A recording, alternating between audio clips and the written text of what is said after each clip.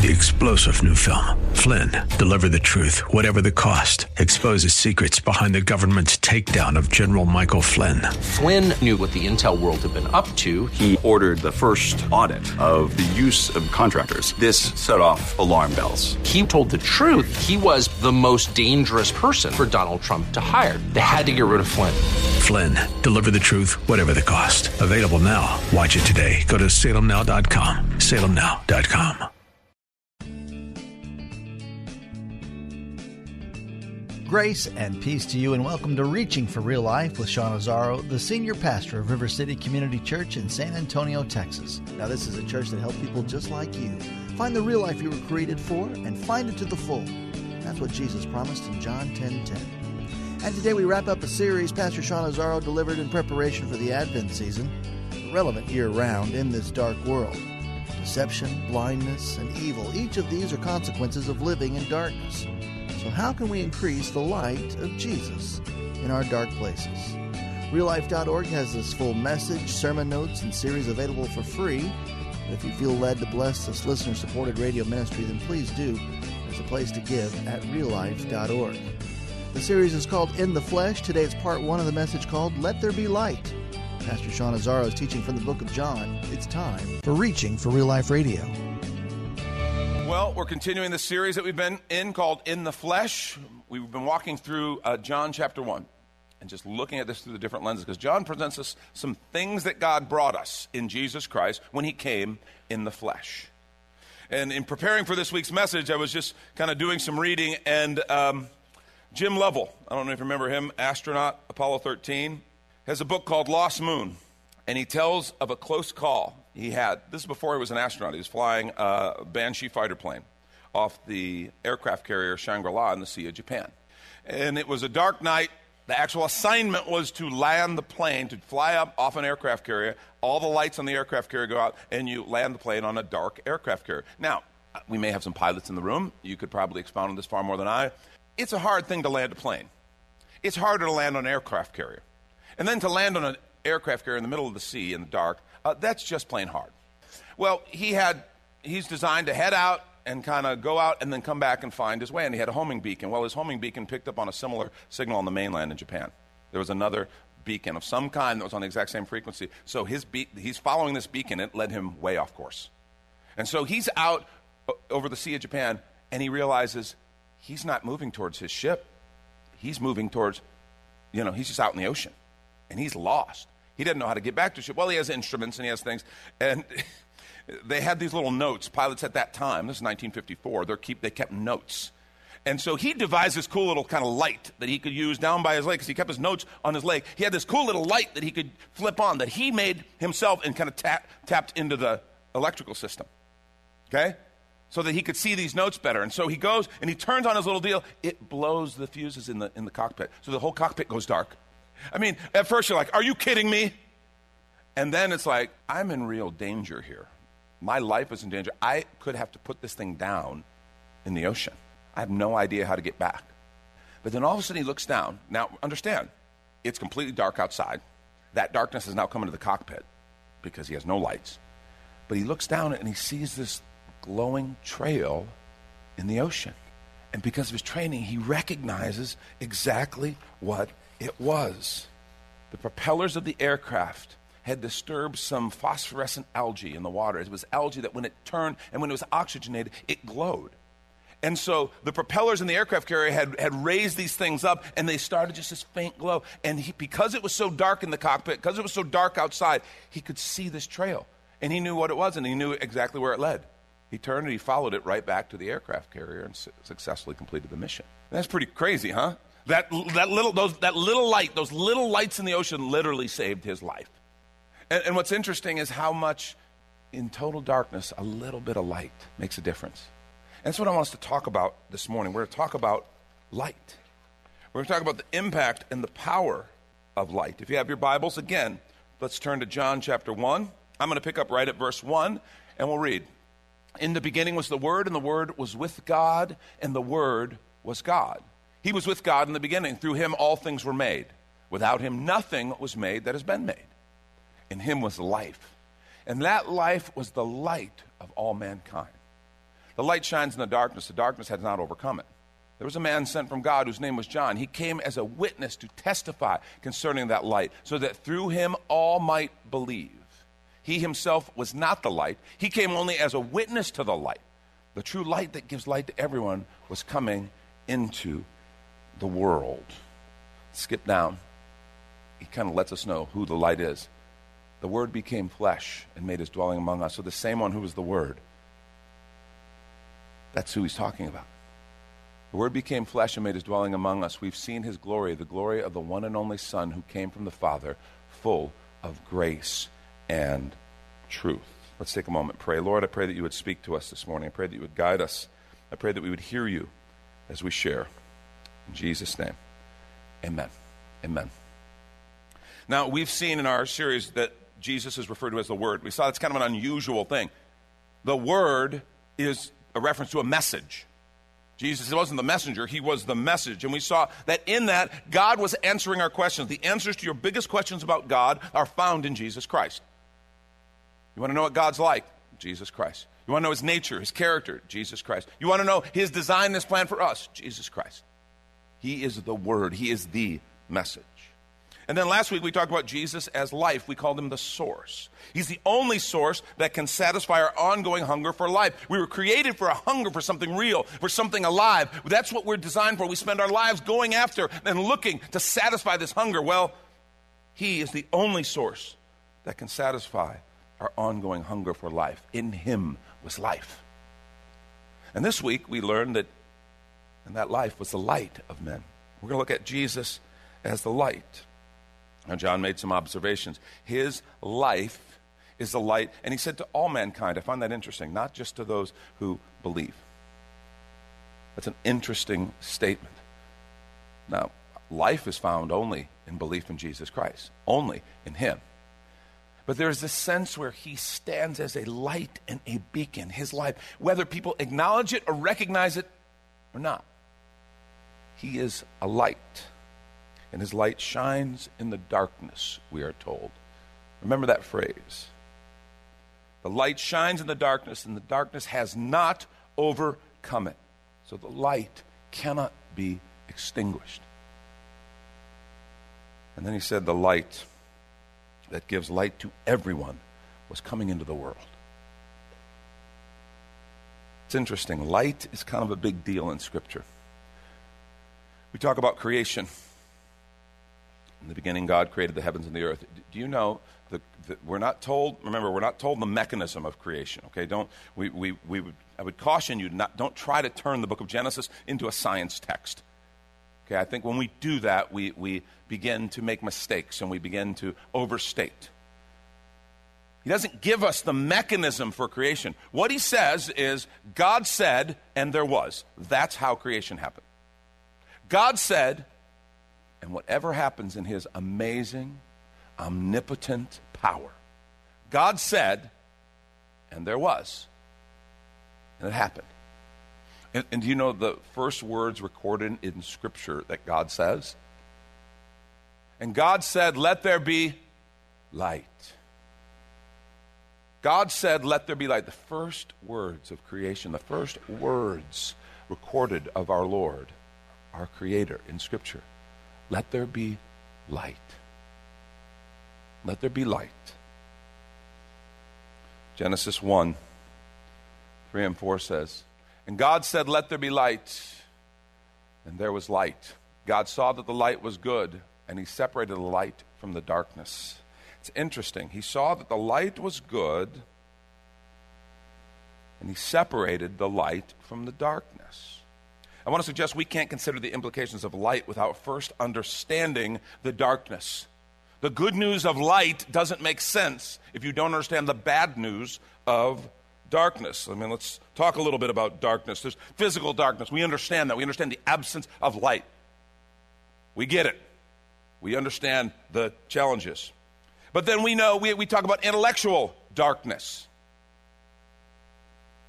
We understand the challenges and problems about that. Moral darkness. The moral darkness where there seems to be a moral void and it's dark. And then spiritual darkness. the darkest of all kind. I don't know if you've ever experienced true spiritual darkness. Most of you guys know we earlier, last month actually, took a group and went to Israel. And one of the things we did is we went to a Holocaust museum while we were there. And I don't know if you've ever been to a Holocaust museum. There are different ones around the world. Been to one in Los Angeles, been to the one in Israel now, been to Dachau, the actual camp in Germany. And when you go to these places, you go and you know it's going to be kind of a heavy experience. Well, let me just say to you, nobody does memorials like the Jews. Okay? Nobody. Because what they do so brilliantly and so powerfully is they humanize the victims. And it's fascinating. I realized why they had to do that. When you go and you read their history and you study a bit about Israel, you realize that in these memorials, they always bring the humanity of the people who were lost. They bring that humanity to life because they're making a case to history and even to everyone in the world. We are human. We are people. And you're like, why would they have to do that? Well, when you go to the Holocaust Museum, you understand why. And you see what was done to them. And you see the personal belongings of these people. You see the pictures and the evidence of what was done. You read about the science experiments and even the documentation of those experiments that were performed on people, and they were treated like less than human. And I just remember being in that Holocaust Museum again, the same experience, like, God, how could people do this? I didn't have a hard time at all, obviously, seeing the humanity of the victims, but the perpetrators, I was really having a hard time understanding their humanity. How could a group of people do this to other people? How could that happen? How dark does that spiritual darkness have to be? Unless we think somehow the Germans or their allies who participated in the Holocaust have a corner on that darkness. While we're in Israel, one of the things people were worried about us going to Israel, they're like, oh, it's so dangerous in the Middle East. Be careful. Well, let me tell you, Israel knows how to do security, all right? We felt very safe throughout the whole time there. Never an issue, never a problem. But while we're there, Sutherland Springs happened, back here. A similar kind of darkness that you just go, how can that be? How can someone do what was done in Sutherland Springs? And it's Sutherland Springs, Texas. A little wide spot in the road, this little picturesque country church. How can that happen? Spiritual darkness doesn't know geographical boundaries. It just is. And this is when we take a quick minute to remind you, you're listening to Reaching for Real Life with Sean Azzaro, a listener-supported ministry of River City Community Church, in this message called Let There Be Light from the series In the Flesh, which is available right now on the sermon page at reallife.org. And while you're there, if you've been blessed by this teaching, your gift of any amount helps this radio ministry continue to help others. Just find the Give tab at reallife.org. And Pastor Sean Azzaro, now an author, invites you to check out his brand new book. 302 Books, a division of Salem Media Group, presents A Pilgrim's Guide to the Spirit-Filled Life, Rediscovering the Gift of the Spirit, authored by Sean Azzaro, pastor of River City Community Church in San Antonio, Texas. Growing up in and around Pentecostal churches, I really learned to appreciate the role of the Spirit in the life of the believer. But I also saw what I considered to be imbalance and excess in some of our churches when it came to how we taught about the infilling. Now available at Amazon.com, Sean Azzaro shares his most requested teaching and radio broadcast series in a devotional form, encouraging you to embrace the Spirit-filled life. I wrote in a devotional style to encourage readers to examine the Scripture with fresh eyes and make room for the Lord to speak about the role of the Spirit in our lives. The goal of the whole book is to simply make you hungry for more of the Spirit. Order your copy of A Pilgrim's Guide to the Spirit-Filled Life by Sean Azzaro today at Amazon or reachingforreallife.org. And now back to the message, Let There Be Light. This is Reaching for Real Life Radio. In John chapter 3, verse 19 through 20. This is right after, remember, we quote in John 3:16, God loved the world, gave his only begotten Son, whoever believes in him should not perish but have everlasting life. Well, a few verses later, this is the verdict. Light has come into the world. Again, this reference to Jesus as the light. Light has come into the world. Look, but people love darkness instead of light. Why? Because their deeds were evil. Because their deeds were evil. Everyone who does evil hates the light and will not come into the light, for fear that their deeds will be exposed. But whoever lives by the truth comes into the light, so that it may be seen plainly that what they've done has been done in the sight of God.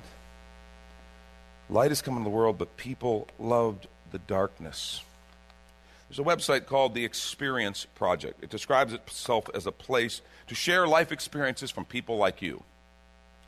As of a few years ago, 2014, January, the site had over 36 million visitors. Visitors to the site are asked to share their thoughts about life experiences, and they answer questions like, what does loneliness feel like? Who do you want to spend time with? Or what's your favorite pastime? Well, in one post, readers were asked to respond to the following statement: I prefer darkness over light. And they were asked to respond. A young woman going by the screen name Beyond Repair offered a particularly and unusually honest and insightful response. She said this: I prefer darkness over light. The darkness allows me to hide who I am and what I truly feel. In the light, all things have a chance to be revealed. Darkness makes it easier to hide. In the dark, you cannot see what is coming next. The darkness is a place where you can lose yourself. Lost in the dark is a great place to be, because then you're free from what you were, and you can be what you want. The darkness is bliss. See, as I read that people love darkness instead of light because their deeds were evil, I realize that's not just a kind of a idea. It's true. There are a lot of folks who prefer the darkness because they want to hide. Let's describe the darkness that we're talking about, because I want to get a little more specific on. Okay, so when we talk about darkness in the world, we talk about this world has dark places. This world can have darkness in it. What are we talking about? Well, I think there's different kinds of darkness. There's the darkness of deception. The darkness of deception. And just like darkness is the absence of light, deception is the absence of truth. The darkness of deception. How about the darkness of lostness? I talk to a lot of people and they have no clue. You know, if you've ever been frustrated on someone who can't understand the truth, you're talking about something and they see things completely differently, and you're like, no, but it's so obvious, it's just true. And they say things like, well, it might be true for you, but that's not true for me. And I'm like, wait, truth exists regardless of our opinions. Truth isn't up to a vote. Truth just exists. It's like facts. It's real. And so you have these people who are living in this deception. But then there's lostness where those same people, because they cannot have a framework or an anchoring of truth, they're lost. It's like they have no idea what direction to go with their life. And so survival takes over. It's just, well, I just got to pay the bills. I just got to get through the week. I'm just going without direction. I'm aimless. How about the lostness of blindness? The absence of vision or clarity. The darkness of blindness. Of course, the darkness of evil, which is the absence of good. And then ultimately, I think fear sets in. You know, we live in a world with a lot of fear, and fear is that absence of hope. Those are all different types of darkness. So the big question is, okay, how do we deal with darkness? How do we deal with it? I'm sorry. I'm standing up here. I'm a bit distracted. I got to take care of something. I apologize that you have to be here for this. This is awkward, but I got to take care of it. Here's the deal. The kids on this staff, the kids who work on the tech team, everything, they have no clue about how to save money, save money, or how to cut expenses. It's crazy. They just want new equipment, new stuff. They don't have to worry about payroll. They don't have to worry about expenses. These lights, you realize these lights here, they are unbelievably expensive. And I've told them we don't need that much light. Guys, please, I've asked you a bunch of times, turn the light down a little bit, please. Please. Thank you. Thank you. That's helpful. No, it's still too much. You know how much these cost? You don't have to worry about the budget. You don't have to worry about Jack. You just go, hey, I want more equipment. Yay. Turn the lights down. Come on. Oh, yeah. Yes. Thank you. Thank you. Thank you. Hey, hold on one second. Listen. Everyone real quiet. Can you hear that sound? That's the sound of our electrical meter slowing down. Oh, what a precious, precious sound that is. Jeez. All right, where were we? Okay, hold on. I'm sorry. I apologize. Guys, it's a little dark. Would you do me a favor? Okay, this turn down the darkness a little bit, please. Please turn the darkness down. Guys, this is like a 9, okay? That's great. I appreciate it. I asked, but 9. Let's turn the darkness down to a 6. Turn it down. Guys, nothing's changing. Please turn down the darkness. Am I talking to myself here? Please turn the darkness. Oh, I'm sorry. This is embarrassing. I apologize. I know what the problem is. You can't turn down the darkness. You can only turn up the light. You can't turn down the darkness. You can only turn up the light. Guys, turn up the lights. Thank you. Thank you. What's sad is I really am worried about that electric bill right now. Now, you might sit and go, that was kind of a stupid little illustration. And when have I ever shied away from stupid? And I want to say, this would be ridiculous if it weren't for the fact that we spend actually so much time trying to turn down the darkness rather than turning up the light. This is such common sense, and yet so often when we approach the darkness of the world, what we try to do is instead of turning up the light, we try to turn down the darkness. I mean, think of how many times we try to engage in sin management. Try to manage the consequences or manage the sin or try to kind of just do some things to kind of help make it a little better. I mean, right now we are in the midst in our culture of this crazy time where every day we are hearing new people who are perpetrators of sexual abuse of some kind, and we're seeing them in the news and being dragged out, careers being lost, people being embarrassed. And you want to know, this makes me absolutely crazy. Because back when Bill Clinton was president, and you're like, oh, see, really, now you're going papa on us, aren't you? No, here's the deal. Those of us who spoke out against Bill Clinton and others and said sexual sin is wrong, it's broken, we were told we were small-minded. It's just sex. Oh, it's just sex. Please, it's just sex. I literally had friends and family members in Europe. They wanted to know because it was right in the middle of that time, and we were in Ireland, and I had family members sitting telling me, well, aren't you people really overly worried about it? It's just sex. And I'm like, well, one, it's not just sex. Sex is a big deal. It has big ramifications, very close and personal to who we are. But two, I mean, he's our president. We kind of have made him a powerful guy. He has the nuclear codes and the keys to Air Force One, okay? If he'll lie to his wife, what makes you think he won't lie to me? And so that was kind of the issue too. But this whole idea of it's just sex. It doesn't matter. It's just sex. Well, now those same people are exploding and trying to watchdog, and they're trying to say, oh, this is wrong, and you were treating this wrong. And it's like, we were telling you that 20 years ago. But we were just prudes. We were just Bible thumpers. And so they're sitting there trying to manage all the things around it and kind of get this one and get that one and kind of fix it now. And it's like we come and say, God talked about this. Stop with your God talk. We'll leave that. We don't want that light around here. We're trying to turn down the darkness. We're managing this here. We're trying to turn down the darkness. Yeah, but the Bible tells us, don't talk about that. We don't want that light. Keep that light out of here. We're trying to turn down the darkness. It would be ridiculous, except we do it all the time.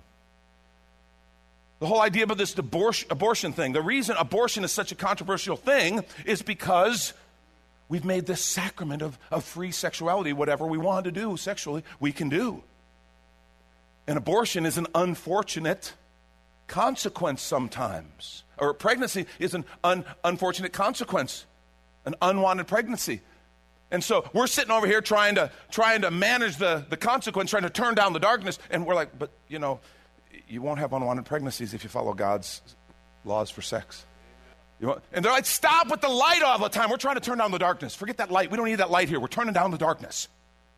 It's like, are you kidding me? And people say the craziest things. Oh, abortion's okay. It's not a life. Well, the day before, there's a huge publicized trial, charges against someone who inadvertently killed a fetus because it's a person. And the person's being charged for murder for two people. A mother and a child. But at the same time, we got to finish the case up real quickly because we got a pro-abortion march we got to get to. Are you out of your mind? Don't you know God's law? Stop talking about God. We don't need that light here. We are over here trying to turn down the darkness by managing the consequences. It's like, come on, what are we doing? Doesn't make sense. Now, if we think those folks over there outside of the church are the only ones who ever try to turn down the darkness instead of turning on the light, how often are we in the church guilty of legalism? Trying to define spirituality by do's and don'ts and by rules that are not biblical, they're not scriptural, but we've made them up and we say, this is what a good Christian looks like. When the scripture really tells us what a Christ follower looks like. But it's like, that's hard. These things we can manage. And we're just trying to turn down the darkness. That's Pastor Sean Azzaro. You've been listening to Reaching for Real Life Radio. And if you'd like to hear this full message in the series In the Flesh, it's available right now on demand at reallife.org. And while you're there, we'd appreciate your feedback. You can leave us a note on our Contact Us page. Or even better, your financial gift helps this radio ministry continue. Find that Give tab at reallife.org.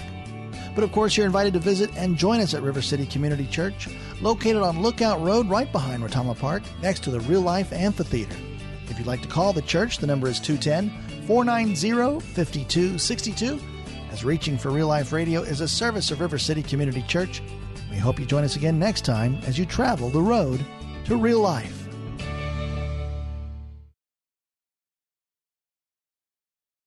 Three-star General Michael J. Flynn, head of the Pentagon Intelligence Agency, knew all the government's dirty secrets. He was one of the most respected generals in the military. Flynn knew what the intel world had been up to. He understood its funding. He ordered the first audit of the use of contractors. This set off alarm bells.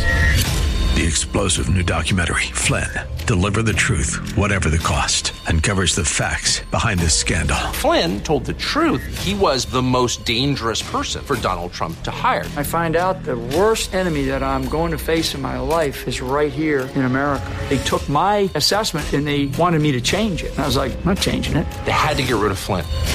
With in-depth interviews, archival footage, and never-before-seen personal records of the man behind the headlines. I just felt like I was drowning. Flynn, Deliver the Truth, Whatever the Cost. Available now. Watch it today. Go to salemnow.com. salemnow.com.